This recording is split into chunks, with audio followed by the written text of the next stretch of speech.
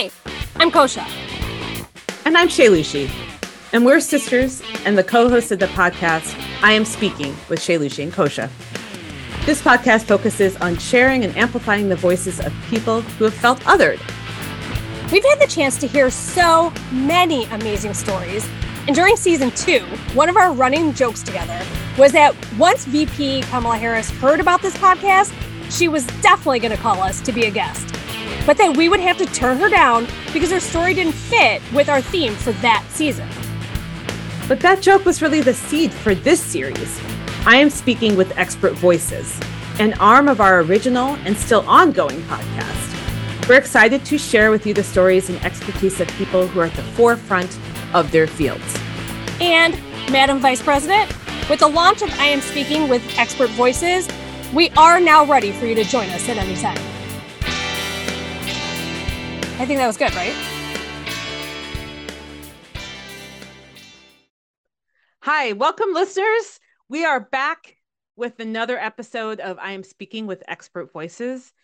This time we are tapping one of Kosha's earliest friends, one of the friends that Kosha's known the longest. Friend. Yes. Your earliest friend, Scott Collins. And Scott Collins is a STEM teacher in the southwest suburbs of Chicago.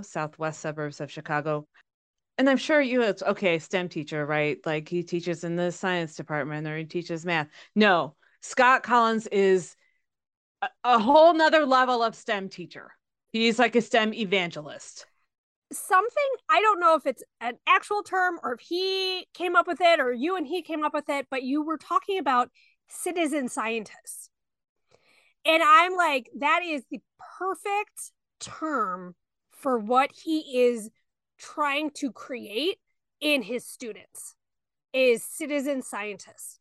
People who can look at things with the scientific method, in the scientific viewpoint, because science is not just like biology, chemistry, right? It's how we process things, how we develop information and come to conclusions. Science is how we understand the world around us, which is why it rains when Zeus gets mad is not science, because there doesn't help us understand what is happening in the world. It's a story. And right, when you don't have the ability to understand, when you literally cannot figure it out, then yeah, you come up with the story. But despite the fact we live in this technologically advanced world, there's so much science coming out, there's research being done on all kinds of things, in all kinds of places. We have these amazing medicines, everything like that. There's still and Scott talks about this, there's still a basic lack of understanding about how science works, what the scientific process is. Like, how do you do science? And how do you get from A to B to C to Z? Mm-hmm. And something, I think it was Neil deGrasse Tyson, and I will correct myself if I find out it wasn't him, but he said, just because you don't understand something doesn't mean aliens did it. Right. Like Stonehenge must be aliens. Crop circles must be aliens, because we don't have the facts to be able to test that and to be able to come up with a conclusion. That doesn't mean that science is not working. The way that he is trying to mold these kids to be citizen scientists, and, I'm not going to give away too much, but I'm just so proud. We met when we were 2 years old. So we've known each other now for 40 years, going on more than 40 years. And I'm just so freaking proud of him. I'm so proud of him. That's awesome. I think you're also a little jealous. A little bit, and a little bit mad, which you will hear a couple of times. But the other thing, and we didn't get to talk about this, he has this social justice. No, we did talk about the social justice piece, but I will say that right at the beginning of COVID, when we had doctors walking around in trash bags because they didn't have the PPE. Yeah. Scott and his department, they have several 3D printers, and they 3D printed N95 masks for the local healthcare workers. That's and awesome. I'm like, that is Scott Collins right there. Yeah, that's awesome. So, our listeners, please enjoy another episode of I Am Speaking with Expert Voices, Scott Collins.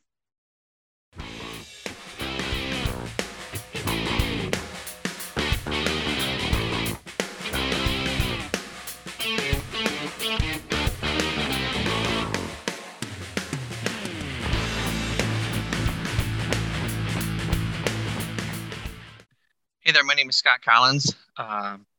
I am a high school, public school teacher in the suburbs of Chicago.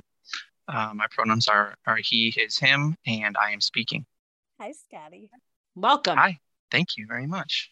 I think we've learned that what we need to do is air the relationship between the guest and and the hosts. Yes. Yeah. So it would be great if you and Kosha could kind of walk us through your relationship. Oh Sure. my God. It's a in depth, like it goes, there's ups and downs and Okay, years Kosha, words. apart. Full sentences. So we met in Totlot, Yeah, which is our preschool in Streator, Illinois. the Acorn. You were three. Acorn. Sorry. you Acorn three? preschool. We were probably 2 or 3. Yeah, So you've known each other for 40 years? Yeah. Is that what you're saying? yeah. Oh We my are. God. Kosha and I are our longest lasting friends. Like both. Like, I don't have any friends that I've known any longer than Kosha. This is true. This is a 40-year relationship. Both of us started at Acorn way earlier than, quote, other normal kids or like the normal age, because we both had older siblings who were going to school, and we were like, we want to go to school too. And so our parents both, that's how they kind of bonded too, our parents. So we went through preschool together, and that was for like 3 years until we went to kindergarten because we started so early. And then you moved to Ottawa. Moved to Ottawa, which was about 15 miles down the road, but might as well have been across the world. But we were still in Ingleane together for years, which is the community theater. Community theater, and your mom was one of the directors, very, very, very involved. Then we moved away, and we moved to the suburbs of Chicago, so we weren't even involved in the community theater. And then we lost touch, which people do. And we saw each other. This is wild. On campus at Illinois Wesleyan University freshman orientation. Yeah. Wow. We recognized each other immediately. It's a tiny school. Unbeknownst to either of us that either of us were going there. Yeah, we hadn't talked in probably 10 years. And we were both in the same program. So on this campus, at this school, the programs are really exclusive. Like not like you can't talk to people, but there, if you're in the theater program, you really only do theater things. And if you're in the bio program, you only do bio things. And so we happened to be in the bio program together, biology program. And totally, it was like left off where we had left it, or like came back together. Picked right back up. Yeah. That's so cool. It was like we were fast friends again. Yeah. And did everything together, studied all the time together. I was in Kosha's dorm room like more than I was in my own dorm. Seriously. He joined a fraternity, and the pledge week, it can be hard on these guys, right? He was getting zero sleep. There's like parties, and then they do their own thing, and they're not sleeping. These guys are not sleeping.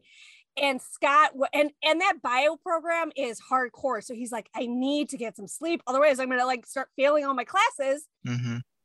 And I'm like, don't bring me down because we're studying together. So he's like, I need to come over. Can I come over? I'm going to say that you're helping me with studying for bio. I'm like, well, I am studying for bio. So if you'd like to join me. So he came over, and I had a Snuggly, like a stuffed animal that he put on his chest. He started talking to me. He lay down, and then I turned, and he is out and snoring, and the Snuggly is on his chest, raising and falling and looking at him in the face. And he goes, you saved my life. You literally saved my life several times that year. Yes. It was a safe space. It was a safe space for me to catch up. Okay, so that is how we know each other. And we are each other's oldest friends. I have no friends that I've known for 40 years. Yeah, it's crazy. That's a lot of years. I've never said that. Like I've said like, oh, we've known each other for over 30 years before. I've never said 40 years out loud to anybody. So It's a lot, and it doesn't like because like 2000 was like 4 years ago, right? Yeah, I wish. If 2000 was 4 years ago, then 1990 was 7 years ago. Not even that much longer. Yeah. It's not that long ago. No. Right. Yeah. And what's amazing is like that's a very long time ago. That's 32 years ago. Oh, yeah. Doesn't compute. Does not compute. Yeah. So Scotty, I will call him Scott. So I've been calling him Scotty for almost 40 years. And or 40 years now, as we have established. So his name is Scott Collins. I don't think professionally he goes as Scotty, but I am positive that I'm going to. I'm assuming he doesn't. I will call him Scotty, and I'm sorry. We have an expert who is really deeply steeped in both STEM education and also how to make that alive for kids in a public school setting, which is really tough, as we know. There's so many limitations on what can happen in public school settings. And how do you bring something that, you know, over time, people in general, and girls especially, tend to shy away from because of their experiences or the public pressure or how they feel about themselves? And how do you keep them in the game?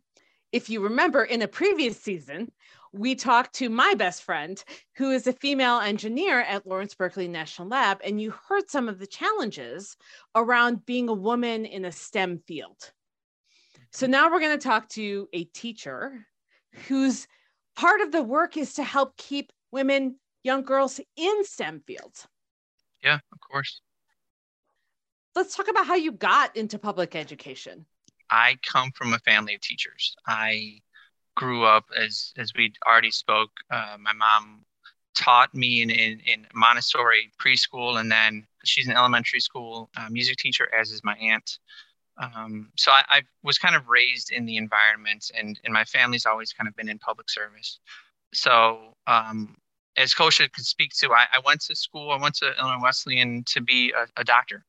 I wanted to be a pediatrician, and it just wasn't in the cards. It was one of those things where, you know, we were getting to the point where people were taking the MCAT, and I was just starting to feel to me that it wasn't going to be kind of my field of study. So I was like, well, I know what teaching's like. I know what the lifestyle's like. I knew if I stayed pre-med, I'd have 6 more years of school and studying and school loans and all of that stuff. So I thought, well, why don't I go into the field that I know? And so public education was the field. Student taught, where I still teach, and I have taught for 18 years. It's funny that, so we're doing this now at the end of July. If we had done this when I think we were originally supposed to do it, which is a while ago, and it didn't work out, I left this school year with a little bit of a sense of pessimism kind of for my profession. It's always been, like I said, I've done it for 18 years, and it's always been a challenging profession, always been a very rewarding profession, but it's constantly changing. I can't really picture myself doing anything else. It's extremely rewarding, the connections that you're able to make with students when the light bulbs go on, and when you find out that they've gone on to a field that you kind of help them spark an interest in. I like to travel with my students. I take them on a laboratory trip every summer. We're going to Roatan, Honduras next week. I've been asking to go for years. Yes. Well, when I need another chaperone, Coach is number 1 on the list. So, wow, there's a lot there to unpack, right? So you wanted to be pre-med, and what's funny here, or you went in pre-med, is that all 3 of us went in pre-med and none of us came out. Doctors. I really want to be a doctor. I didn't want to do any of the things that it required to be a doctor. I just wanted to skip from college to being a doctor. And that's generally frowned upon.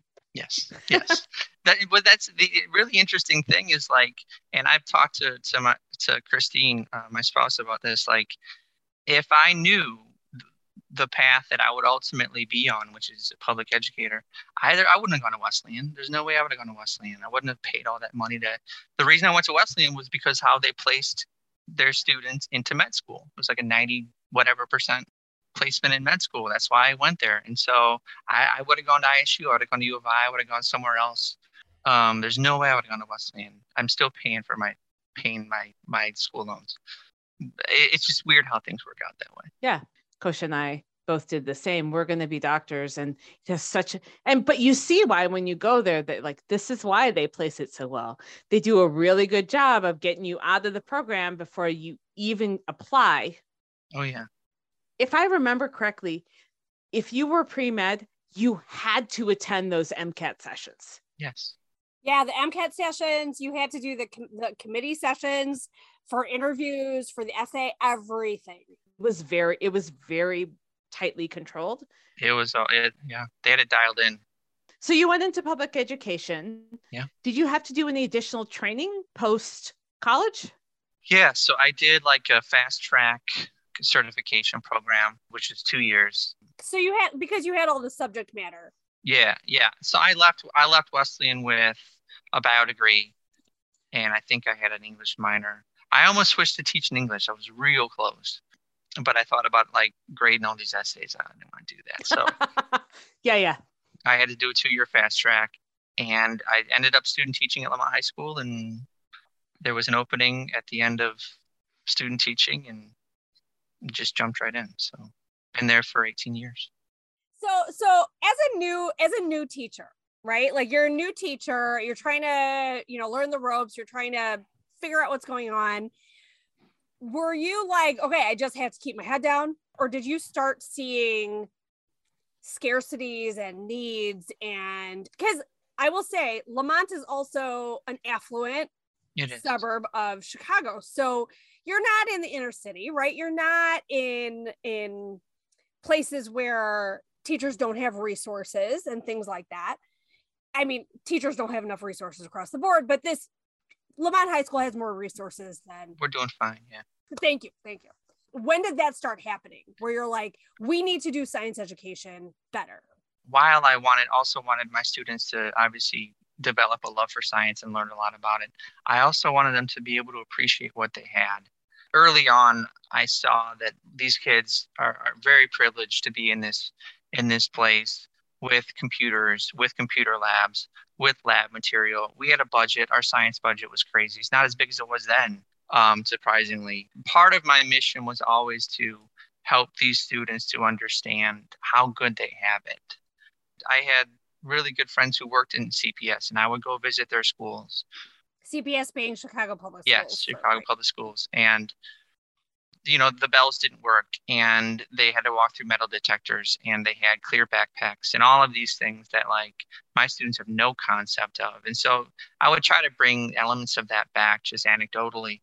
We weren't able to like take field trips down there or anything like that, but I would have loved to expose them to things like that. But I continue to try to do that by bringing the outside of the classroom in, right? I try to bring in other voices, and I try to get them out too. Like, that's why we're going to all these different places. So a pillar of what I've tried to do at Lamont is, like I said, not just hopefully get them interested in science, but to give them an appreciation of like what it is that they're living in this little bubble that is Lamont High School in Lamont, Illinois, and maybe get them to realize a little bit that there's a lot out there that isn't exactly like what we see every day, right? Not everyone's experience is what ours is.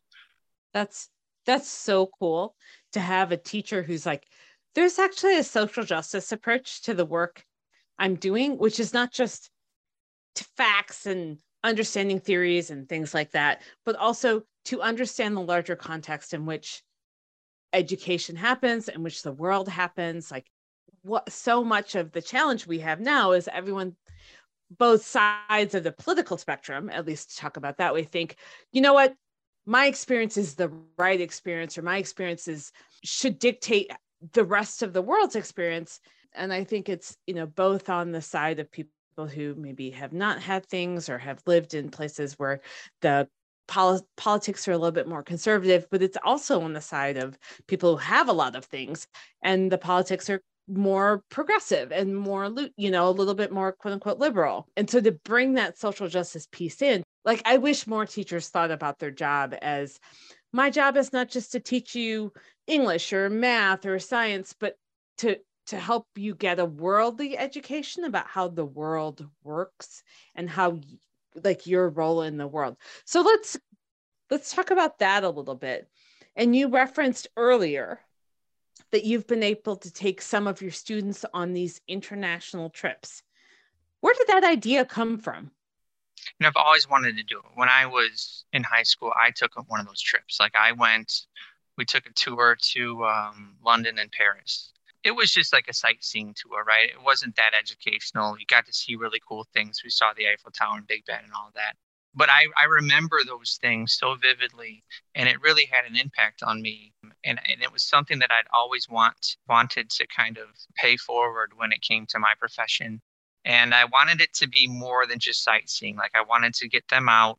I wanted them to be able to be citizen scientists and be able to kind of do some kind of service project that not only would expose them to places that aren't the Midwest, but also, challenges that are in those places as well, right? We went to Yellowstone. We've been there a couple times. We've been to Maui. We've been to Alaska. We're going to go to Roatan. I want to take kids to Galapagos. I want to take them to Iceland. I will be going to the Galapagos with you. Yeah. Galapagos is bucket list for sure for me. Shalushi, your kids, if they want to go next year with me. Oh my God, really? Yes, absolutely. 100%, they can go with me. And Batsy, when she's older, she can come with too. That's awesome.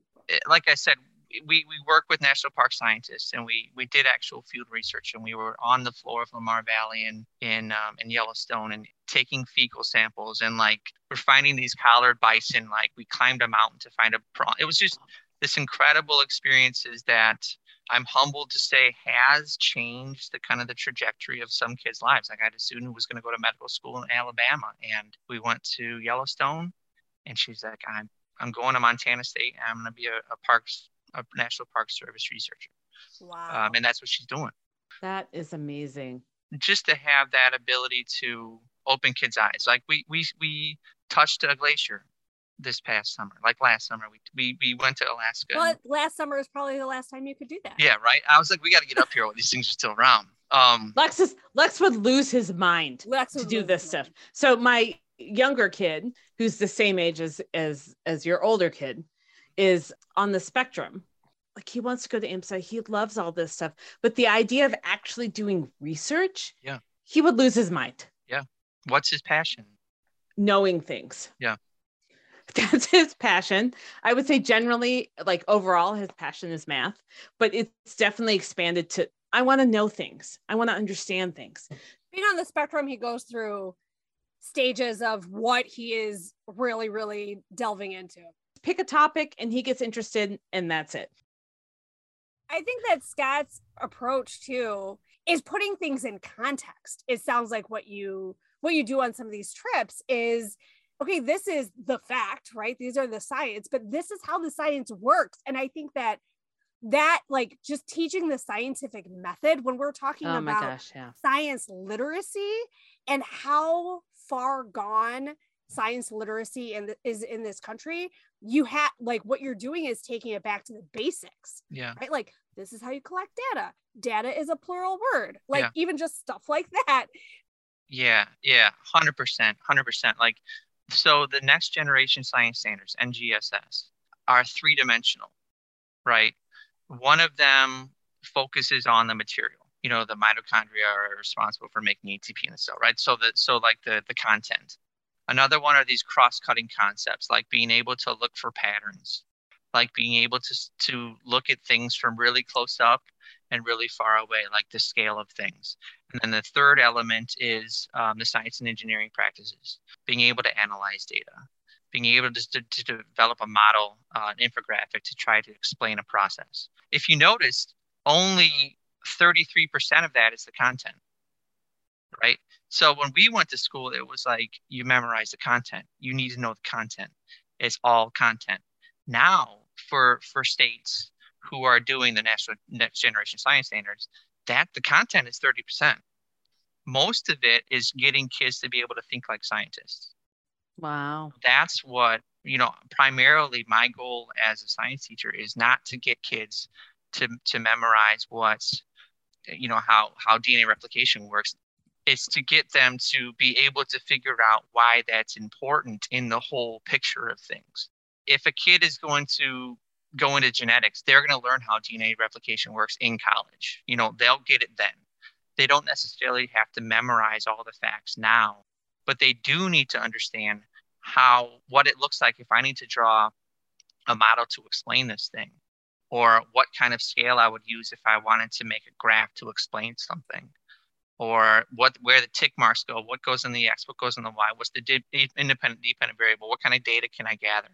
These are the things that science education needs to be focusing on now, not rote memorization of stuff that completely scares kids off. And I think there's too many teachers who are still doing that. I think Illinois is doing a pretty good job of executing these next generation science standards, but unfortunately there's a lot of places in the country that aren't doing that. And so it's just we're failing our kids when it comes to making better scientists. Who develops the next generation science standards? It was a group of teachers. Yeah, it was a group of teachers that did it from all over the country. And one, Carol Baker, she was the department chair at Eisenhower in high school in Blue Island. She's been a huge mentor for a lot of this area's school teachers who have tried to kind of roll this out within the previous. It's been in the last 6, 7, 8 years really that it's taken hold, and teachers, more importantly, they trust it enough because they know it's important. We're seeing that it's really, really important, and they're willing to execute it in that way. And kind of an arm of that is this concept of storylining. And I know I'm kind of running around, but this is pertinent to this part. So we've started storylining at Lamont High School, and I was department chair for 4 years, and I hated it, so I quit. But I brought in storylining to our curriculum, and the idea of storylining is you find a phenomenon. So instead of if you open up a textbook and chapter 1 is cells, and chapter 2 is metabolism, and chapter 3 is photosynthesis. Now chapter 1 is Africa. Chapter 2 is melanin and skin color. Chapter 3 is how to run a marathon. And so you teach these concepts within the frame of a phenomenon. So they learn it because they need to know it for the next part of the story, not because it's the next chapter in the story. I wrote a unit on skin color for this past spring, and we learned about evolution through the lens of why we have different color skin. And the kids were just they don't care about evolution as much, but they do care that they do wonder why we have different colors of skin. And so you start to realize that, all right, so if it looked like me and I lived on the equator, why wouldn't that work out? Why wouldn't I survive very long? But you put someone like me in Europe, where my ancestors grew up, and you see that we can evolve, we can survive a little bit better. Our offspring aren't going to have vitamin D deficiencies and all these things. So, and again, the social justice part comes in there, because you're no, it is not that. Yeah. Darker skin is bad, because there's a ton of colorism. I know all over the world, but for example, in India, there is darker skin is bad, white skin is good, right? Yeah. Fair skin is good. Is that when you see a darker skinned person somewhere in their ancestry, right, during their evolution, that was advantageous. It's actually good. Yeah. That is a brilliant way of bringing in social justice. Can I tell you how I learned the idea of skin color in your culture? It was through one of my tennis players. So I coached tennis for 15 years. And he is of Pakistani descent. He was always slathering up sunblock. I'm like, Shabar, dude, you're gonna be fine. You're not gonna burn. You're gonna be good. He's like, no, dude, my mom will kill me. He's like, if I come home and I'm dark, my mom will kill me. Oh my God, yeah. Wow. Oh, yeah. I had no idea about that. I came back from Mexico this summer, and my mom was like, why are you so tan? It's still baked into their minds. Yeah. No right. idea. And I think it's really interesting how you can layer in those lessons about again, social justice. Yes, this is evolution. People who lived here 2,000 years ago, it makes sense to have, a pigment in your skin that could absorb sunlight and make you not burn. Yeah. But then to layer in and then why would Indians or generally the world preferentially treat people with light skin? Well, that's about colonialism. That's about racism. That's right. And then you get to have that conversation. Yeah. And that to me, really connects with something you said earlier around raising citizens scientists. It's been a challenge for us for years and decades, right? That scientists live in their ivory towers and they talk to each other and they talk about p-values and they reference all of their scientific jargon, and most people don't understand what that means. And the flip side of that is that scientists can't talk to people. They can't talk to, the general population. The final piece of it is that scientists are generally taught to be neutral. That's part of your training as a scientist, is just to go, you know what? I don't have a preference for the outcome. I have to stay neutral. But then they extend that into the social world, and that doesn't work, because there is actually whatever is science backs, that is a policy the country needs to go in or the world needs to go in. And yet scientists have generally over time stayed quiet to be like, well, our job is not to be advocates. So I love this idea of teaching the storyline, because the storyline isn't, well, one, it's holistic, right? You don't teach, the cell cycle devoid of everything else. You teach the cell cycle in context of human bodies, cancer, healthcare, all of that stuff you get to bring in. Mm-hmm. And then it trains these younger scientists to talk about science in the context of the world. Yeah. Not just, let me tell you about p-values. We figured out, this was brilliant. I thought, it wasn't my idea, so I can't take credit, but you're the only one here. we decided to teach protein synthesis, right? How DNA determines what proteins are made. We decided to teach protein synthesis through the lens of RNA vaccines. And so we taught kids how RNA vaccines work, but we did it with the purpose of showing how DNA goes from RNA, proteins go from DNA to RNA to protein. And that's actually, it's not changing your DNA, right? Because where I teach is like this, it's like this island. Do you remember the New York Times after the 2020 election put out who voted for whom, and it was like a heat map of like red and blue. Lamont is like this bastion of like this red island in the middle of the suburbs. Yes, it's weird. Oh, I thought you were going to say something else, because I do know that like very, very affluent areas, for example, in Orange County, are very, very low vaccine uptake. So in those affluent areas where you can get the healthcare and you can be an island, people go all like off the grid when it comes to like vaccine uptake. That's what I thought you were going to say. No, this is just political affiliation. So you had to tread lightly a little bit, but I didn't mince words. Like we taught how these vaccines work. We taught, and once these kids, so every freshman at Lamont High School knows how mRNA vaccines work and how it doesn't change your DNA and how it is safe and how it's just putting in the precursor for a virus. It's not actually putting the virus in you. And that's how storylines go. So they learned how to go from DNA to protein in something that was pertinent, in something that was important, in something that was contextual to kind of our world now. Instead of when we were at school, it was like, you just have to learn that sequence and how it works in the nucleus and moves out to ribosomes, yada, yada, yada. So I saw this awesome text or tweet. What did I learn in organic chemistry?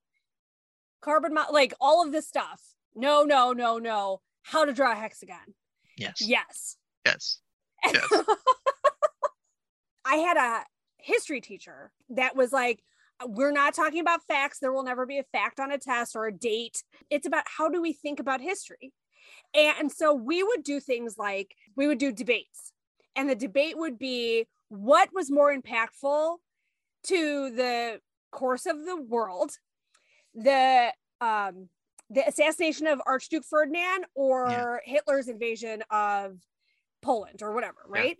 And so honestly, like in debate, you could debate any side and then people would go back and forth. And so it was like, how can we contextualize these things? And that it has been taught in, let's say, English classes, history classes, science classes it has taken longer to get this storylining idea. Yeah. Would you agree with that? Like, for sure. When did this start kind of like taking some purchase? So it's been within the last few years, for real. For me, with Big History, I started seeing the mechanisms of it then. And it's one of my mentors who's a writer with Big History.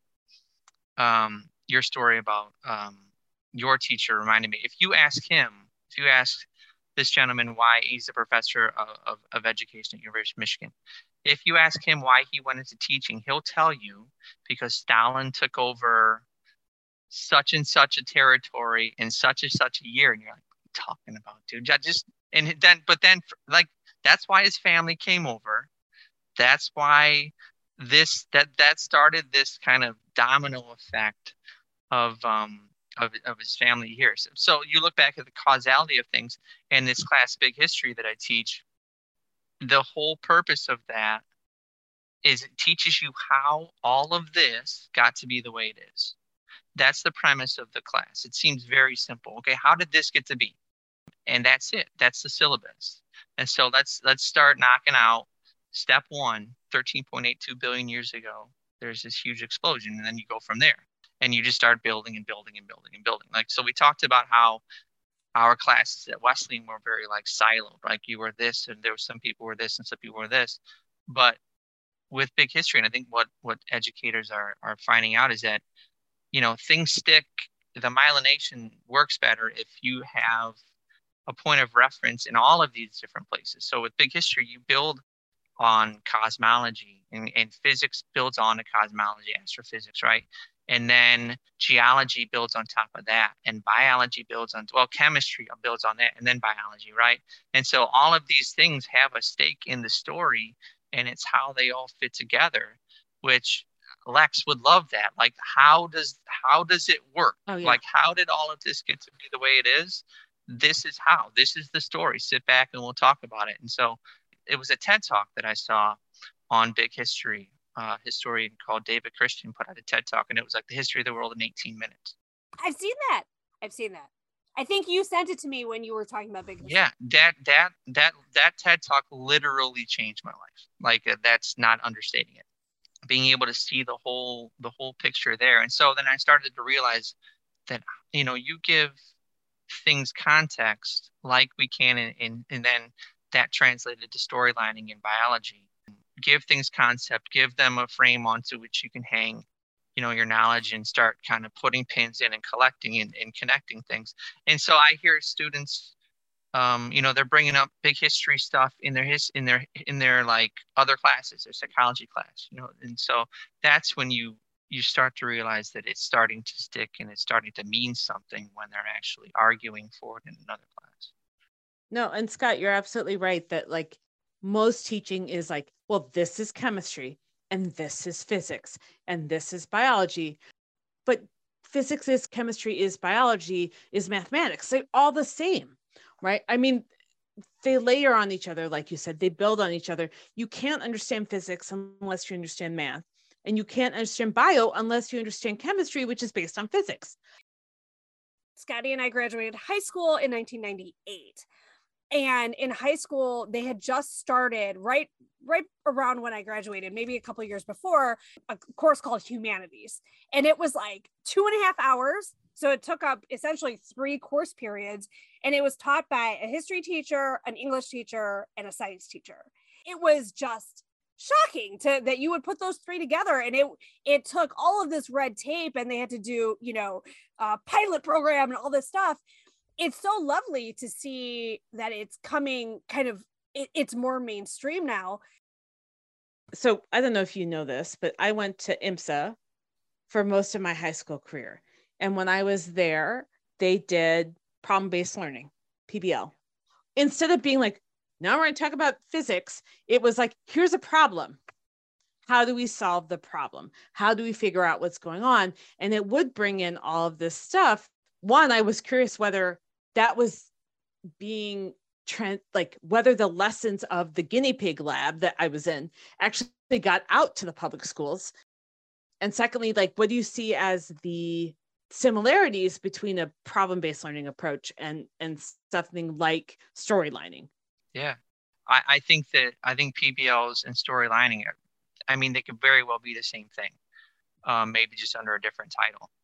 We were talking about metabolism and things, and so the problem was, why did this woman run the Chicago Marathon and collapse at the very end? And so that was the phenomenon around which we learned how cellular mechanisms work. And so I think that IMSA was doing it then.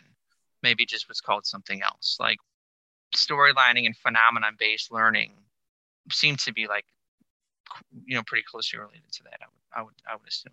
Just the importance of giving something context. Yeah. And like I said, you learn something because you need to know it for the next part of the story, not because it's just next in the book, right?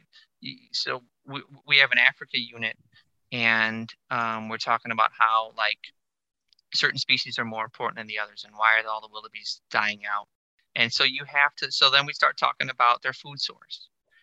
And when we start talking about that, then you start learning about photosynthesis, not because it's just next, but because you need to know about how photosynthesis works to help their food source to survive. So, like, it kind of plugs into these different places, and just it's a little bit more pertinent than, all right, kids, next we're going to learn about photosynthesis. That's fantastic, right? Because it really connects all of these natural phenomenon and ecology and geology and geography and, like, all biology and all these things together. But also, we are learning as time goes on that humans learn best through stories. We're a story-based species. That's why fairy tales exist. And that's why, all of this, that's why we love podcasts. Truthfully, because we want to hear stories, because that means something to us. And so the stuff gets stickier if it's based in a story, right? If I can tell myself, oh, well, this thing happened 50 million years ago, it was like this, and then it was like this. And you can walk yourself through a story. The information's a lot stickier than if you learn it like, first there was a big bang, and this thing happened, and that thing happened. And then we're going to talk about physics, and then we're going to go back here, right? Yeah, that's how we frame in big history, as a grand narrative. There's a grand narrative that's 13.8 billion years long. And we work our way through it. Like, you sit and you just tell a long story.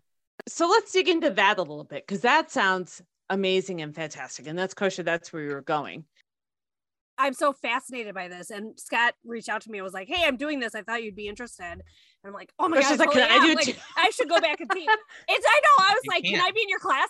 I know Bill Gates is involved. He's watching us. Yeah, somewhere. I've gotten my vaccine. I've been double dosed and boosted. He'd be happy to hear that. Where did big history come from? Like, was it out of Bill Gates's brain, or was it the Gates Foundation? And, like, how did you come to it? So David Christian is a Russian historian who teaches in Australia, and he came up with the idea of big history at Macquarie University in Australia. And, instead of, like, watching true crime shows or listening to podcasts, Bill Gates, when he's on the treadmill, watches college courses. That's what he does. There's a website called The Great Courses, and Big History was on The Great Courses. And so he was watching it on his treadmill, and he thought, wow, this is the best class I've ever taken. This should be in all high schools. So he called up David Christian, and David thought he was being pranked, but no, it's Bill Gates. Seriously, I was going to be like, Billy, right? Like, William. Yeah, so I've had David Christian talk to my classes. The time difference was really hard, but we found a way to where it was super early there, and it was late in the afternoon for my kids. And he told the story to my students, and it was really interesting to hear it straight from him. But Gates kind of put the the monetary backing behind turning this college course into a free online curriculum that anyone can take at any time. And so one of his major passions is open educational resources, right? Creating online classes that are free for anyone and that can be rolled out in a suburban, an affluent western suburb of Chicago or in Southern California where they have very little technology. So first was big history.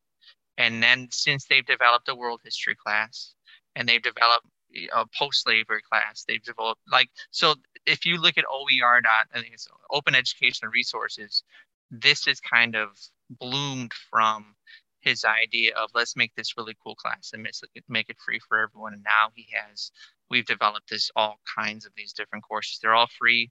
They're all online in perpetuity and they can be used by anybody. That is awesome. But the draw for me to this course was simply how it brought everything together, right? And how it helped you to realize, that all of this is interconnected, right? And the causality of, if it wasn't for that asteroid 65 million years ago, we wouldn't be here, right? So it's this big, it tries to answer the big questions, that we've always had. And so that was the draw. And I brought it in and started teaching it. It was the second year. They had piloted it the year before with a group of 8 teachers on the West Coast. And then I was one of the first 12 teachers in the world to teach it. Wow. And now it's in every school in Nevada. It's in it's all over the world now. And I'm on the board of teacher leaders there still. And so we go out and meet there once a year. And it's been a really cool ride. And it's been really meaningful because I think it's such a cool class and there's so many more kids taking it. Oh my gosh. That's so I went and looked at it while you were talking and I was like, I want to take those classes. I know. They're great. You should, there's units on slavery in the world history course where they go back to the ports where they shipped slaves from Africa and they interview people from those places. And you just start crying. They'll go into these places where they were holding these holding pens for the slaves. But they make sure to bring in people that don't all just look like me, right? That they have so many speakers in these courses of so many different backgrounds and different perspectives. And they bring in graphic novels, right? So they tell the story a different way because kids love graphic novels. Yeah. Your entire philosophy, if I could sum up. I was please say that you're positing that that's his philosophy and be like, let me tell you what your teaching philosophy is. It seems to me, I'll say, that part of your philosophy is, see, now I'm hedging. No, go for it. Jump in. Is really bringing education where your kids are and not just shoving round pegs in square holes, right? What do these children literal children need? Children. They are children. Yeah. What do these kids need and how can I bring it to them? 100%. Versus this is how it's always been done. Open your books to page 234 or whatever and learn about the Krebs cycle. I know the name of the Krebs cycle, but I couldn't tell you what it was right now. It's interesting that you say that. It's exactly what we're trying to do every year. We developed that Africa unit. We didn't develop it, but we put our own spin on it, and I think we made it better. But I thought that the kids would love learning about Africa. I thought that high school kids would love something framed in Africa. They don't care about Africa. They don't. I grew up watching the National Geographic Channel, right? And they don't know the difference between a water buffalo and a wildebeest. They don't know what a cheetah looks like. And they don't, so we threw it out. We're not doing the Africa storyline anymore. They love the skin color one. We did one on birds the year before. They don't care about birds. So we're trying to meet them where they are. Cancer, We do cancer every year Yeah. when we do the cell cycle, and they're in it, like, because everybody knows what that is. You know what you could do is you could do a whole segment on this YouTube. Oh yeah. I was gonna say what you could do is say why can someone in China hack your Facebook account? Social media, online presence, yeah. Because like that is when I think about my children, they're obsessed with that. And I like to remind them all the time, repeatedly. Kosha knows what I'm going to say. One of the co-founders of YouTube was 1 year ahead of me in high school. I know. So I keeping like, it's only that old. I know. Right? I know. So he donated like $1 million to IMSA, and they made this huge makerspace. And we've toured that. We made a really awesome STEM lab based on what they did with that money. It's a complete side note. So something that you do have done, like you're talking about big history. You're talking about putting things in context. You're talking about bringing kids outside the classroom. But another thing that you have focused on over your 18-year career thus far is bringing the outside into the classroom. And you were Zooming people in before Zoom was actually a verb or a noun, right? Like before the pandemic. Yeah. Talk about that a little bit and the red tape that it took, and where did that come from? There was very little kind of oversight for that. I think I've been at Lamont long enough to where like administration trusts kind of, right. What I do in the classroom. And or when you were the chair, you're like, I'm just doing it and I approve of it myself. So yes, exactly. Sign off on this one. I won't say that they've all been home runs, because you have, like I said, you have to find the people that can communicate it. But the ones that have just been so impactful. I can think of one of my buddies from high school who's going to cure cancer. Like, he's going to do it. He's got his own lab now out in Oregon.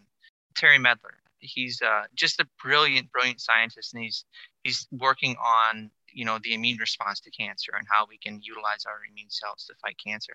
And when you get those people who can distill something like that down, and granted, this was to an AP bio class, so he still was getting after it with some content, but he was able to, and I would jump in every once in a while and ask kind of the dumb question that maybe the kids didn't want to ask out loud. Yeah. And so then he would kind of drill in a little bit more on something. And so you have to know kind of those flexion points when you can, like, all right, this might not be so clear. Let's get him to dig in a little bit more on something. But when you have an experience like that and you have students come away with it like, wow, that was something. And they're continuing to ask questions. You realize how important experiences like that are to kids who care about it. And like, even ones that don't, like, we saw that they were listening, they were attentive, and it's something that I think is important. It's something that I don't think it happens enough in classes, but I'm beating the drum on it, and I have been for years, as you know. Yeah.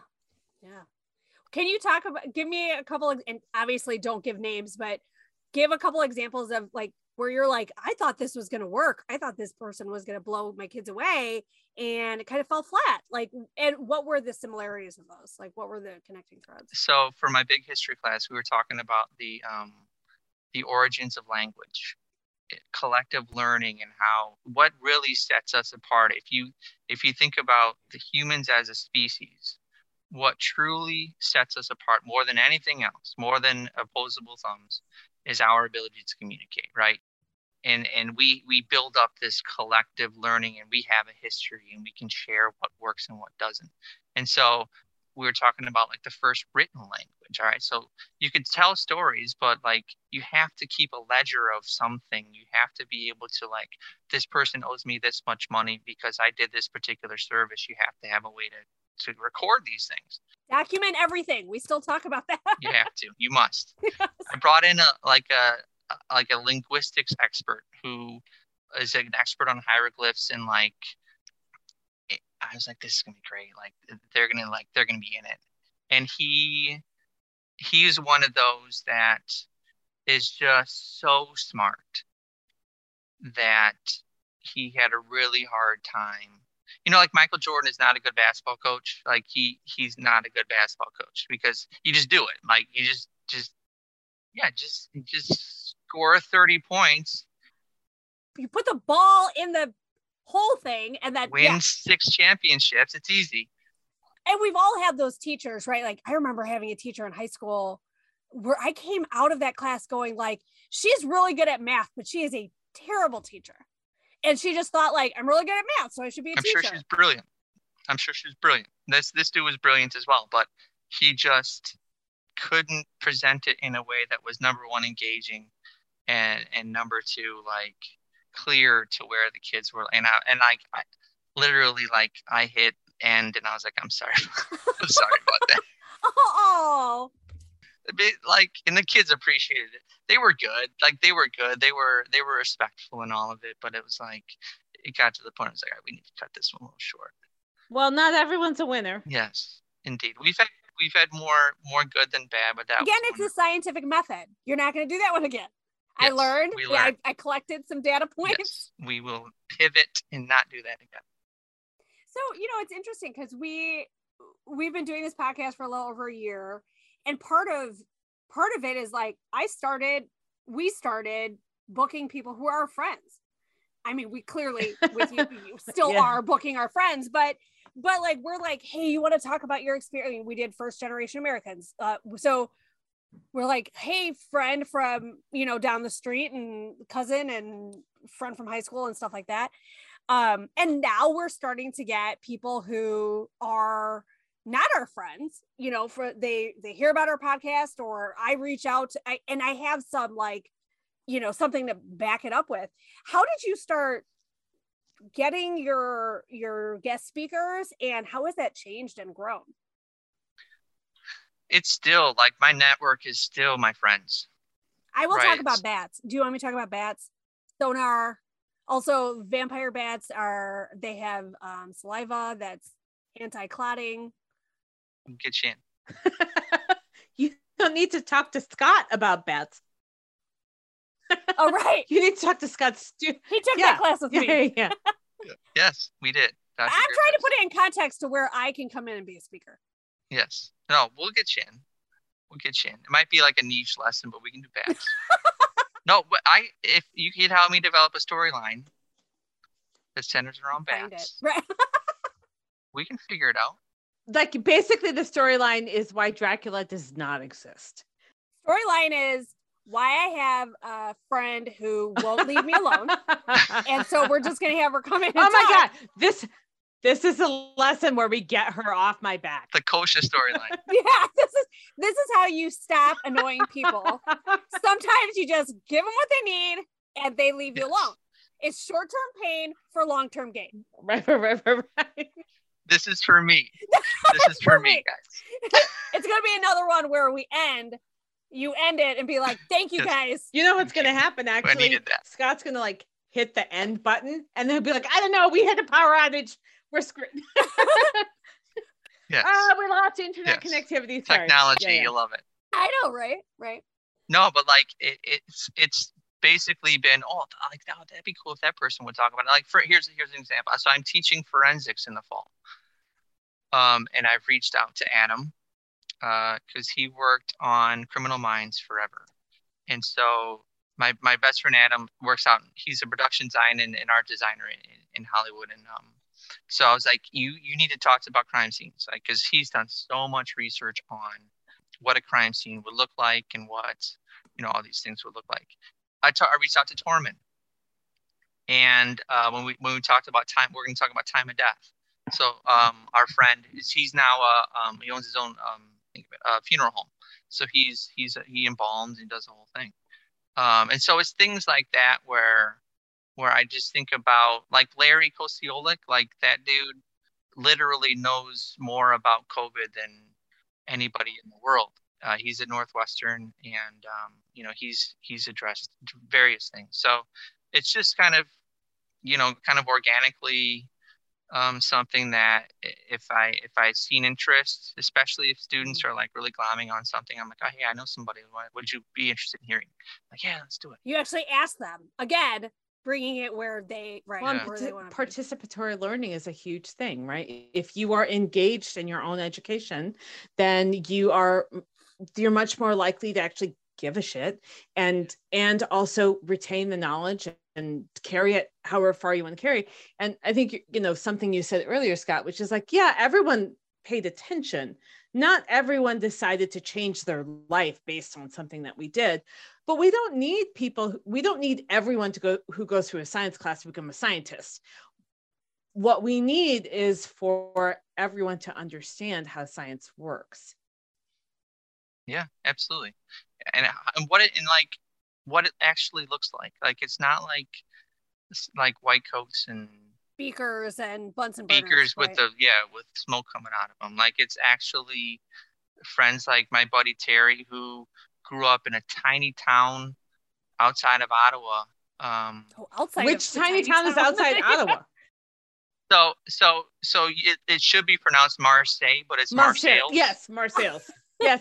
Marseilles. Yeah. So of course it's in Illinois, it's Marseilles. He grew up in this tiny little town, and so as much as it's about the content, it's also about a gay kid from Marseilles, Illinois, can run his own cancer lab and have a commercial on the Super Bowl for one of his drugs. Like, that for me was like just as important as the content of how we're getting the immune response to help fight cancer. Cool.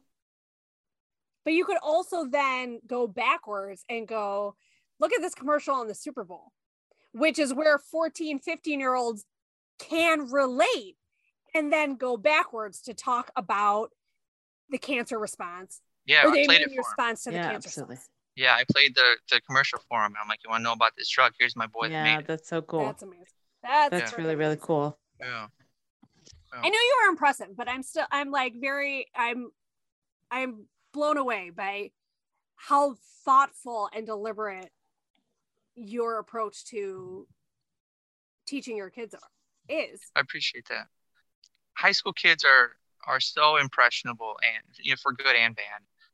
It's little things that you don't even realize that really makes an impression on them. Like, and it's the Maya Angelou quote is not what you teach them, it's how you treated them or how you made them feel, right?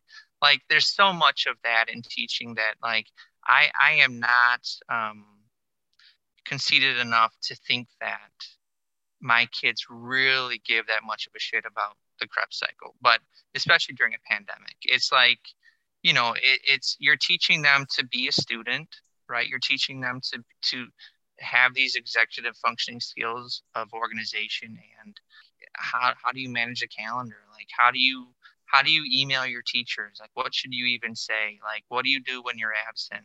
So there's so much more about teaching than just, the bullet points that we're having them write down in their notebook. It's like, you have to realize that you're teaching like a human being, and they have off days and they have come in with a whole bunch of baggage, and it's like, you got to deal with that too. So it's while I want them to leave my classroom loving science, I also want them to leave my classroom feeling good about the environment, about themselves, about, their day, so it's a lot more than just, what we went to school for.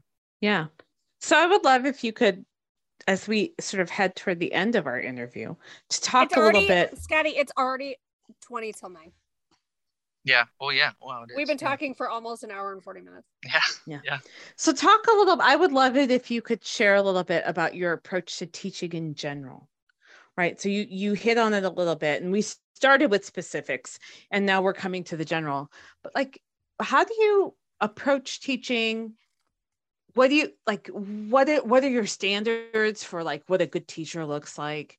And you mentioned a little bit like the whole student approach. Like, it's not just learn the material and then go on your way, and that's all I care about. It's understanding some students didn't have breakfast, right? Or some students, like, both of their parents are sick with COVID and they're trying to hold down the house, or whatever it is, right? There's so many.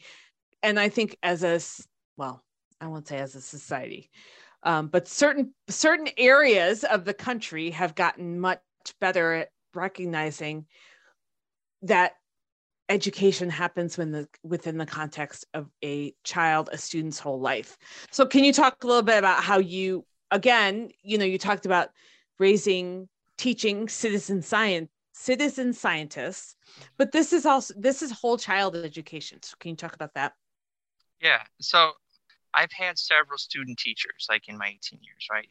So your student teacher comes in and you're kind of tasked with helping them cut their teeth in the classroom. I was going to say, like, bright-eyed, bushy-tailed, they're going to change the world. They're going to teach. They're going to make every kid a scientist, right? Yes, of course. They're all going to leave here being biologists. Right.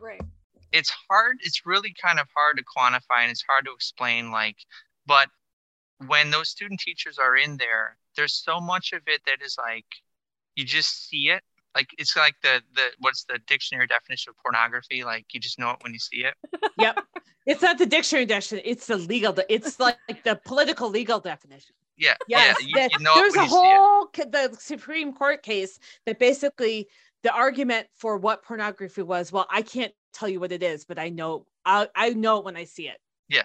Yeah. So it's kind of, so I shouldn't compare student teaching to pornography, but you know a good teacher almost immediately when you walk in the room. And like I said, it's kind of nebulous and it's hard to quantify, but like, they have to be dynamic, right? Because you're almost like on stage every single day. So like, you can't bring your baggage into the classroom, because if you're having a bad day, your kids aren't going to learn anything, right? So you have to be kind of dynamic. There's an element of entertainment to it, right? You have to be kind of on all the time. And when you're not on, I tell them, like, hey guys, I'm having an off day. Like, this is, I'm not feeling it. I don't need to tell you why, just giving you a heads up, right? And those days don't happen very often, but when they do, I just tell them. And then they have the grace to like understand it, because they have days like that too. But when a student teacher has that kind of it factor, and then when they just kind of don't, and they aren't dynamic, and they aren't keeping the kids' attention. And one of the biggest parts of it is the energy, and they care about kids. Like, you would be surprised how many people are in education that don't like kids. Like, they just don't give a shit about students. I would not be surprised, but I think we've all seen those teachers. Yeah, like, number one, you have to care about kids, right? You have to care about their livelihood. You have to like be willing to address the whole person, not just the kid that's sitting in that stool. I think that's the biggest thing. And like, you can't teach that. Like, you can mold a student teacher who like cares a lot, that one you can help, right? All right, we just got to work on a few things. Got to work on presentation, got to work on classroom management, got to work on your with itness, right? And know what's going on around you. But the teacher, the student teacher that comes in and just like, I'm here because we get the summers off, like, not that they would say that, but you can kind of feel it. That teacher is not one that's going to be long for the classroom. So, well, it's like the doctors who are in it for the money. Like, oh, that's not going to go well for you. No.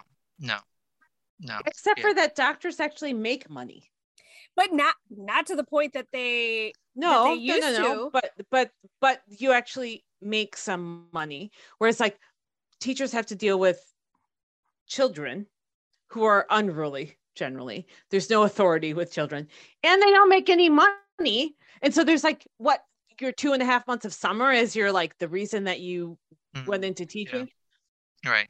Like, I'll be quite honest with you. Like, if my kids want to be teachers, I'm going to grill them on it. Like, hey, are you sure you want to do this? Because it's become a difficult profession, and it's no longer that like you get like the support from home. Like, it used to be like, oh, so you did this in class, like, there's consequences. Now it's so often like it's the teacher's fault, no matter what. And then you're put in tough positions, and you're no longer an authority on curriculum, right? And you have to carry a gun.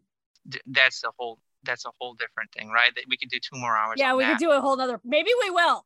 Yeah, I would be open to that because that's a whole other thing. But they're putting cameras in schools in like Iowa and Indiana, right? Like, which I wouldn't fine.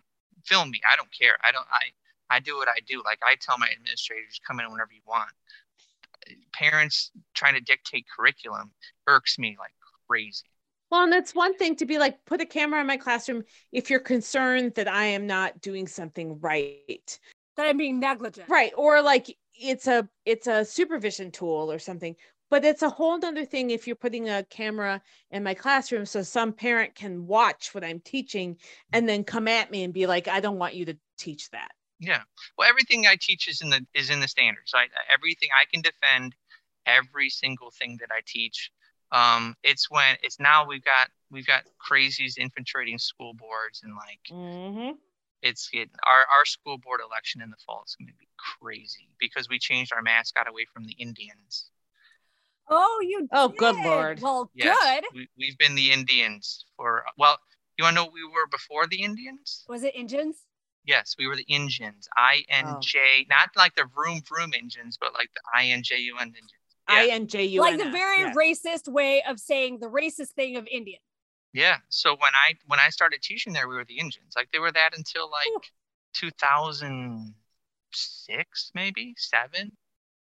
And again, this is not the backwaters of the South. This is a very affluent Chicago suburb. Yeah. Yeah. So we don't have a mascot currently, but the people who were very vocal about tradition, and I'm sure you can picture those people, like they're coming out in force for this next school board. It's going to get up. Wow. But that's a whole other thing. Yeah. I mean, and you kind of led us right into it about talking, when you said, well, if my kids ever wanted to go teach, I would really want to know, like, do you really want to do this? Blah, blah, blah. Like, what would you want? Like, if you could snap your fingers and make everything be exactly how you want it to be, what would it look like? Like, what is it? I think so often, a lot, I'm going to guess a lot of our listeners are in more affluent places, mostly because I think most of our listeners know us or they've been introduced to our podcast by someone who knows us, right? So there's a little bit of a spread issue where it's like, oh, hey, my friend does this podcast and you should listen to it. So maybe it's not affluence, but it's like-mindedness, right? And so our listenership tends to approach stuff the same way. Of course, you want to teach science.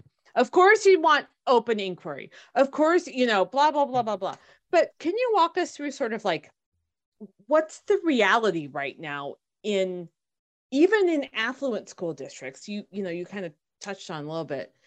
Where are the pressure points for teachers and administrators versus like what, if you could have it be any way you wanted it to be, what would it look like? So yeah, like good question. I think ultimately, I think you just want to be respected as a professional, right? Ultimately, you want to be trusted and respected that I am making the right curricular decisions to teach your children in a way that they're going to learn best. You don't need to go parsing through the library for books that have questionable content. Maybe it talks about rape or I'm saying, like, I feel like so much of what we do is nitpicked. But you go to a doctor and they tell you need to take this medicine for your high blood pressure, and you take the medicine, right? Because they're a professional. Like, we too have gone to school. We have I have 2 masters, right? Like, so many of our teachers have higher education. They've gone to school. I've gone to school as long as it turns out being as long as a doctor, right? Maybe right. Almost, I don't know. But we know what we're doing, right? But we don't get that respect as a professional educator, like you and trust. Yeah, like I think that's the biggest detractor for me when I see someone going in education. I'm like, man, you sure you want to do this? Like, because there is that idea that there's people getting on school boards that have no educational background whatsoever, and they are going to be dictating educational policy and the things that I can and can't teach when this guy has no idea what he's talking about. And I don't know anywhere else on a board where you're dictating how people are doing their jobs. Like, fundamentally, day to day, what is best for kids is not going to be what we're going to end up doing. I'm scared that they're going to get people in there that, like, you know, just fundamentally are changing all this stuff. So that's the thing that irks me the most. And that's why I would kind of steer my kids in another direction, I think. You spoke about leaving the last school year with an air of pessimism. Is that where that pessimism is coming from for you? Yeah, for sure. It's the politics, not Yes. the kids, not the content. No, the kids are great. The kids are great. My students are phenomenal. I love our students. They're like, it's not them at all. You know, I love teaching. It's the periphery that, like, you know, kind of eats at you. There's only so many times when your professionalism is questioned. And I'm not talking about me directly. Like, I'm not getting parent emails complaining about stuff that I teach. It's just the news. It's the noise that, like, you know, kind of surrounds you when we're in these, like, news cycles that are spinning, you know, every day, that you just can't get away from it. So, well, and that like loops us back to what you were saying at the very beginning, which is, you know, scientific literacy and understanding the basics of science. It's one thing if some random parent gets onto a school board, but understands how to read the studies and assess the evidence on one side or the other and make sort of a balanced decision, as opposed to being like, these are my politics, I'm just going forward and I don't really care. And I don't even care to understand. Yes, exactly. Right. It's not that I don't care what you have to say. It's like, I don't even care to understand why it's X or Y way. That is why it's so important, right? It is one thing to be like, everyone understands the baseline here, and yet we decide that we're going to do this because that's what we believe, or these are our politics or whatever. But when people just get involved and they have no idea what they're talking about, the world now is like that. At least the United States is like that, which is like, you don't even know what you're talking about. Right. There are such things as authorities on everything, right? Right. And so those authorities' opinions matter more than yours because you are not an authority on that thing. And when Twitter creates an even playing field for all of these different opinions, like, it's a slippery slope. And I'm feeling the weight of that. I was definitely feeling it at the end of last year. I really needed a break. You needed your summer off? Yes, I needed that summer off for sure. Yeah.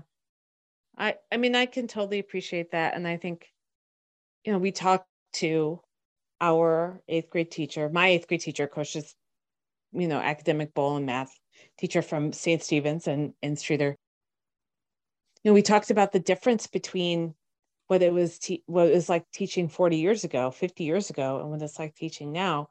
And how many more restrictions are on teachers, for sure, some of which are good, right? The sort of unbridled teachers can do whatever they want in the classroom and lay hands on students and all kinds of things. Okay, that's not happening. And the importance of understanding, you know, that teachers understand, like, hey, some kids have learning disabilities. They're not just stupid, you know, or some kids come to school abused or hungry, and they're not just like distracted and idiots. Like there was a lot of personal responsibility stuff when we were kids. Like, well, if you're not figuring this out, you're either stupid or you don't care and you're a problem. Right. And that's great. But she also talked about how there are more, like you said, there are more and more restrictions from people who don't understand education, saying what education should be like. And then you layer in parents who are helicoptering around their kids, and they're like, you know, when we were kids, certainly in our household, and I'm sure it's like that in your household too, if you brought home a bad grade on a test, it was very much like, what did you do to get a bad grade? Yeah, right. Instead, now it's like the parents go, why did you give my kid a bad grade? Right. And so teachers are dealing with sort of individual parental pressure, and then school district pressure, and state curriculum pressure, and then sort of overall politics pressure, which delegitimizes them at every level of the game.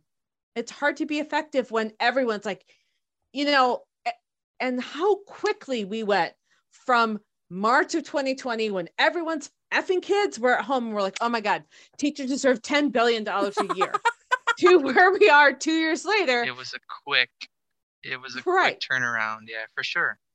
Well, and I think you said something that I've heard before, but it's very true. Is like there's such a thing as an authority, and their opinions matter more than yours. But what we cannot forget is that teachers are an authority on teaching and education. Yeah, for sure. For the most part, there's always going to be that one person who hates kids, blah, blah, blah, blah. But for the most part, their opinions on how to teach your children are more important and effective and impactful than yours. Yeah, for sure. Like we spend time on our craft, like legitimately. Like we spend time talking to each other about rubrics, about how to evaluate, about what we should be looking for in exemplar pieces of work that gets turned in. Like it's not just grab assery around the in the teacher's lounge, right? Like we actually talk about the science of teaching and the science of learning. And I wish parents were in on these conversations. That's where the camera should be. Yeah, right. Yeah. Also, grab assery is one of the best words of all time. I'm so gonna. It's like part of my lexicon now. Let's do it. It's which brings me to saying like it's going to become part of my femlect, which we're about to get to here. So I get to ask the penultimate question. Kush always gets to ask the fun stuff, but she's also like the sideshow here. She's like, hey, do you want a treat? So and I get to ask the tough questions. Like I say the funny thing. You talked a lot about how tough it is to be a teacher now, and it's not, just the layers of how challenging it is, and imagine your kids in 15 years said, you know what, I want to be an educator, I want to go into teaching. What would you tell them? Like, how would you walk them through that, or what would you ask them to think about as they try to make that decision? That's a really hard question. It's good to think about it now, because one of your kids may come back and be like, I'm a teacher. This is practice. And then you can listen to this podcast and be like, what did I say I was going to say to them? Yes. Go back to this one. So cue this one up when I need it, please. And it's going to sound really, really cliche, but you have to be able to find passion, obviously, in what you're doing. And you have to know that you're going to enjoy every day. And there's going to be days that aren't as enjoyable as the other, but you want to go into work knowing that you're doing something meaningful, and for the right reasons, right? So I went into education with a passion for science, right?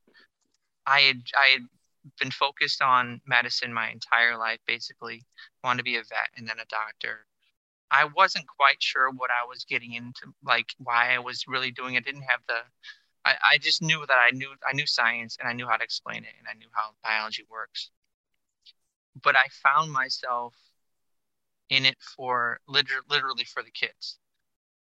Initially, I thought, well, maybe you'll be a principal someday. Maybe you'll be an assistant principal. Maybe you'll move up. And when Coach told me that you ask about advice, one of the big things in that frame of reference was like, don't always be looking for the next best thing, because I felt like in education, I was always looking for the next thing, right? What's the next thing I could be doing? What's the next thing I could be doing? And not realizing that, like, I really love what I do, right? I went to school to learn science and now to teach it. And I was always thinking, all right, so, but what could I do next? And so when the department chairmanship opened up, I interviewed for it, and I got it, and I did it for 4 years, and I did some good things, I think, but I didn't like it. I didn't enjoy it. I didn't go to school to do that. I went to school to teach kids and help kids. I realized that you don't always need to be looking for the next best thing.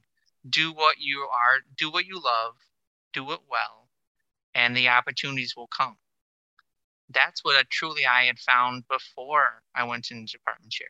Like, I was doing what I loved. I think I was doing it well, and I was getting opportunities like Big History Project. I was on a research ship in the middle of the Pacific. We were with one of the leading scientists in the entire world, Ballard, right? Bob Ballard, his ship found the Titanic, right? I was sitting next to him, and we were talking science, and we were looking at caves that were 30,000 years old under the ocean. So if you're doing what you love, if you're doing it with passion, if you're doing it to the best of your ability, opportunities will come to you. You don't need to be out seeking the next cool thing to do. That's good advice. It's good advice for us all, as Coach says. But I mean, I will say it is good advice for all of us, because what you're saying is you don't have to be looking at the next rung up the ladder. Right. You know, ambition doesn't necessarily mean being a bigger fish in a pond. It can mean being better at what you do, right? You can be ambitious to be the best AP bio teacher in the whole goddamn country. I think it's absolutely true. It shows up a lot in business, as Kosha will probably attest to, which is people who are really great salespeople suck as managers, because that's not where their skill is. That's not where their passion is, right? And so I think it's similar in a lot of situations. People who are fantastic teachers kind of suck as administrators, because they didn't get into teaching so that they could be an administrator.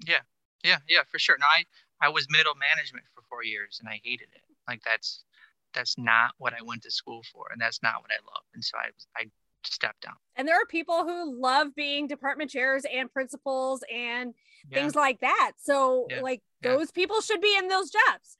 And they were probably shitty teachers, right? Like, my high school math teacher should have been like a department chair. Yes. Yeah. Or data analyst or something. Yeah, right. Actually, she should not be in a school at all, but that is very good advice. And Ashley, she said, we have a lot of people who say, this is really cliche, or it seems really simple. Again, I say this a lot, but we need to go back to like Sesame Street ethics and Sesame Street lessons, where like you can see Elmo saying like, just do what you love and love what you do, like do that well. So yeah, I mean, I think that these are important. That's important advice, not just for your kids in 15 years, but just for people looking to go into education now or anything else. So yeah.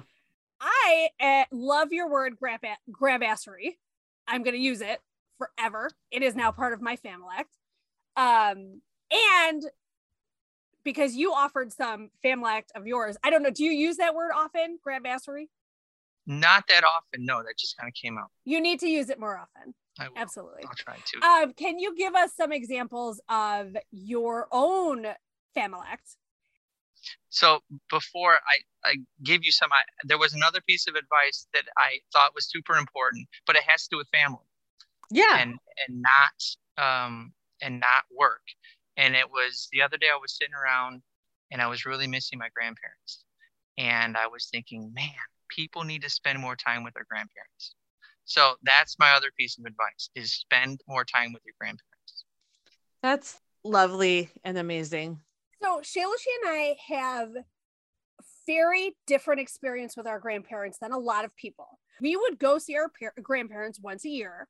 People are like, oh my God, you went to India every year. How was that? Like, you must have eaten the food and the colors and all this stuff. And I'm like, no, we really sat in my grandparents' flat with the blinds closed because it was hot as fuck and played cards with each other, because really we were there. There was a language barrier.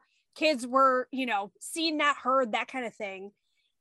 But now I see our kids have a relationship with my parents or Brian's parents. And I'm like, oh. Yeah. Mm-hmm.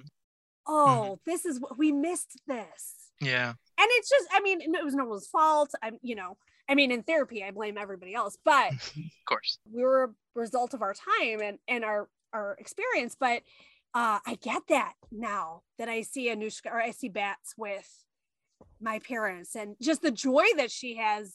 I never lit up like that when I saw my grandparents. Yeah. Well, Yeah. why would you? I mean, why Right. would we?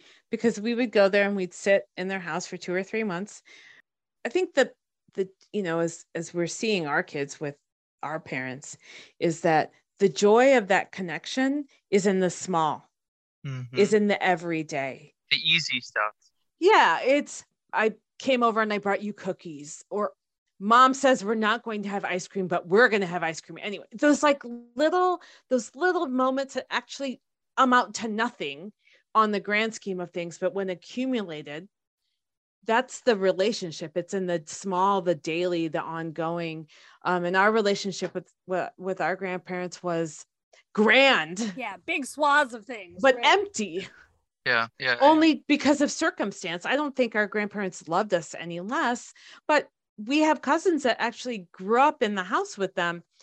They have very, very fond memories of our grandparents. Of course they would, Yeah. Yeah. and we don't have that. But I think spend time with the people you love and who love you, and that like you have a deep connection to, right? I think as we have one living grandparent, and like to spend time with that person and to like find that connection there is important. So Yeah. Yeah. No, I thought that was, just want to throw that in. Okay, now talk to us about your Femlect. Family. Give us some, words, phrases, invented things that come within your family that means something to you, and someone else would be like, what the hell are you saying? So a couple of these, I wrote 4 things down. A couple of them come from Grayson, from like Toddler toddler speak? talk. Oh, I love Yeah. this. And then the other come from my sister, who my sister has like her own language. We will already have heard Amanda when this airs. Amanda's changing the world. She's doing some incredible things. So Grayson he couldn't say that he recognized, oh, I recognize that. But he couldn't say recognize, but he said a word that it was even harder to say than recognize, which is reneckerize. oh my God. So he would say, oh, I reneckerize that. So he further complicated recognize and said reneckerize. So Christine and I, whenever oh yeah, I reneckerize that person. Oh my God, that's good. We don't even like realize like Right. Oh, you don't sorry, recognize. Yes. Yes. Reneckerize. You just say it and you both know exactly what that means. Yes. Does Grayson still say it? He still says it, but in a joking way now. Yeah. He knows how to say recognize as 11. Yeah. That's good. Yeah. Yeah. And then if something makes you mad, it's mattifying. Oh. Yes, it's mattifying. Super mattifying. If it makes you mad. And then my sister has if you put SCH in front of anything, like schedule. No, SCH or SCH, like S or S, and so like sisters became schmisters. Oh. I don't know why schmisters. Oh, that's her language. She puts schmur in front of different things. And then finally, this has a stem from what's the Mike Myers spy, the British spy, Austin Powers, when he would say something was toit, like, well, that's toit. So we were watching like a HGTV show where they were like building something, and apparently there's a Dutch. You can look this up. I think it's a Dutch stool. Okay. And it's called a stoit. That sounds very Dutch. SCHTOIT, stoit. So if something's cool, it's stoit. Right, not just toit. Not toit. Wait, which is a Dutch stool. So the etymology is like Mike Myers meets Dutch stool. Or like Antiques Roadshow meets Hollywood Movie meets Amanda. Awesome. So if we're in like a spelling bee and they ask for is it etymology? Yes. It's Spy Who Shagged Me meets HGTV Dutch stool. Stoit. Oh my God, that's awesome. That's really good. Mattifying. One of my favorite new Family that has just happened is Anushka was reading a book. Oh my God, she's gonna kill you. I love it. I don't care. So Anushka is reading a book about Rosa Parks, and so she's reading and she's like, and then this happened in Montgomery. And I said, I'm sorry, where? And she goes, it's where the bus boycott is Montgomery, Alabama. And I said, it's actually Montgomery, Alabama. Say it again. Montgomery. Montgomery. And then she goes, this is the part that's I awesome. love her so much for this. Because I said, it's actually Montgomery. Now, most 7-year-olds would go, oh, I got that wrong. It's Montgomery. She looked at me and she goes, I'm going to call it Montgomery. Fair enough. And I go, now we all are. Let's take a field trip to Montgomery. If it's not wrong, if I insist it's not wrong. Exactly, right? There's a set of facts for different people. That's right. We do not want to say. Kosha says, and it's probably true. My personality is very much to say my opinion like it's a fact. And I'm so emphatic. And I just sound so confident that people are like, she must know what she's talking about. That must be right. Kosha's like, how much stuff do you think you've gotten away with? And I was like, I don't, probably so much. Because I'm just like, we should go that way. And everyone's like, all right, she sounds like she knows where she's going. Well, I'm just going to call it Montgomery. As a kid, as you're coming across a word, even as an adult, if you're coming across a word you've never seen, you'll sound it out. But she saw the M, the T, the G, and the Y. There's an R and an O, threw a couple R's and O's in there. Yeah. Yeah. I might get it right. Like, it might be Montgomery. And now it is. Just say it with conviction. Yes, exactly. If you say it like you know what you're talking about, everyone's like, she must know what she's talking about. Sounds right. It was so great to talk to you, Scott. You guys too. Scotty, you were so fantastic. Thank you. This was fun. This was a blast. And you definitely are an authority on what you're doing. No, I appreciate that. The science literacy needs to start friggin' early. So, Indeed. Yeah, we love you. We'll talk to you soon. Love you too. Bye. All right. Bye. This was a blast.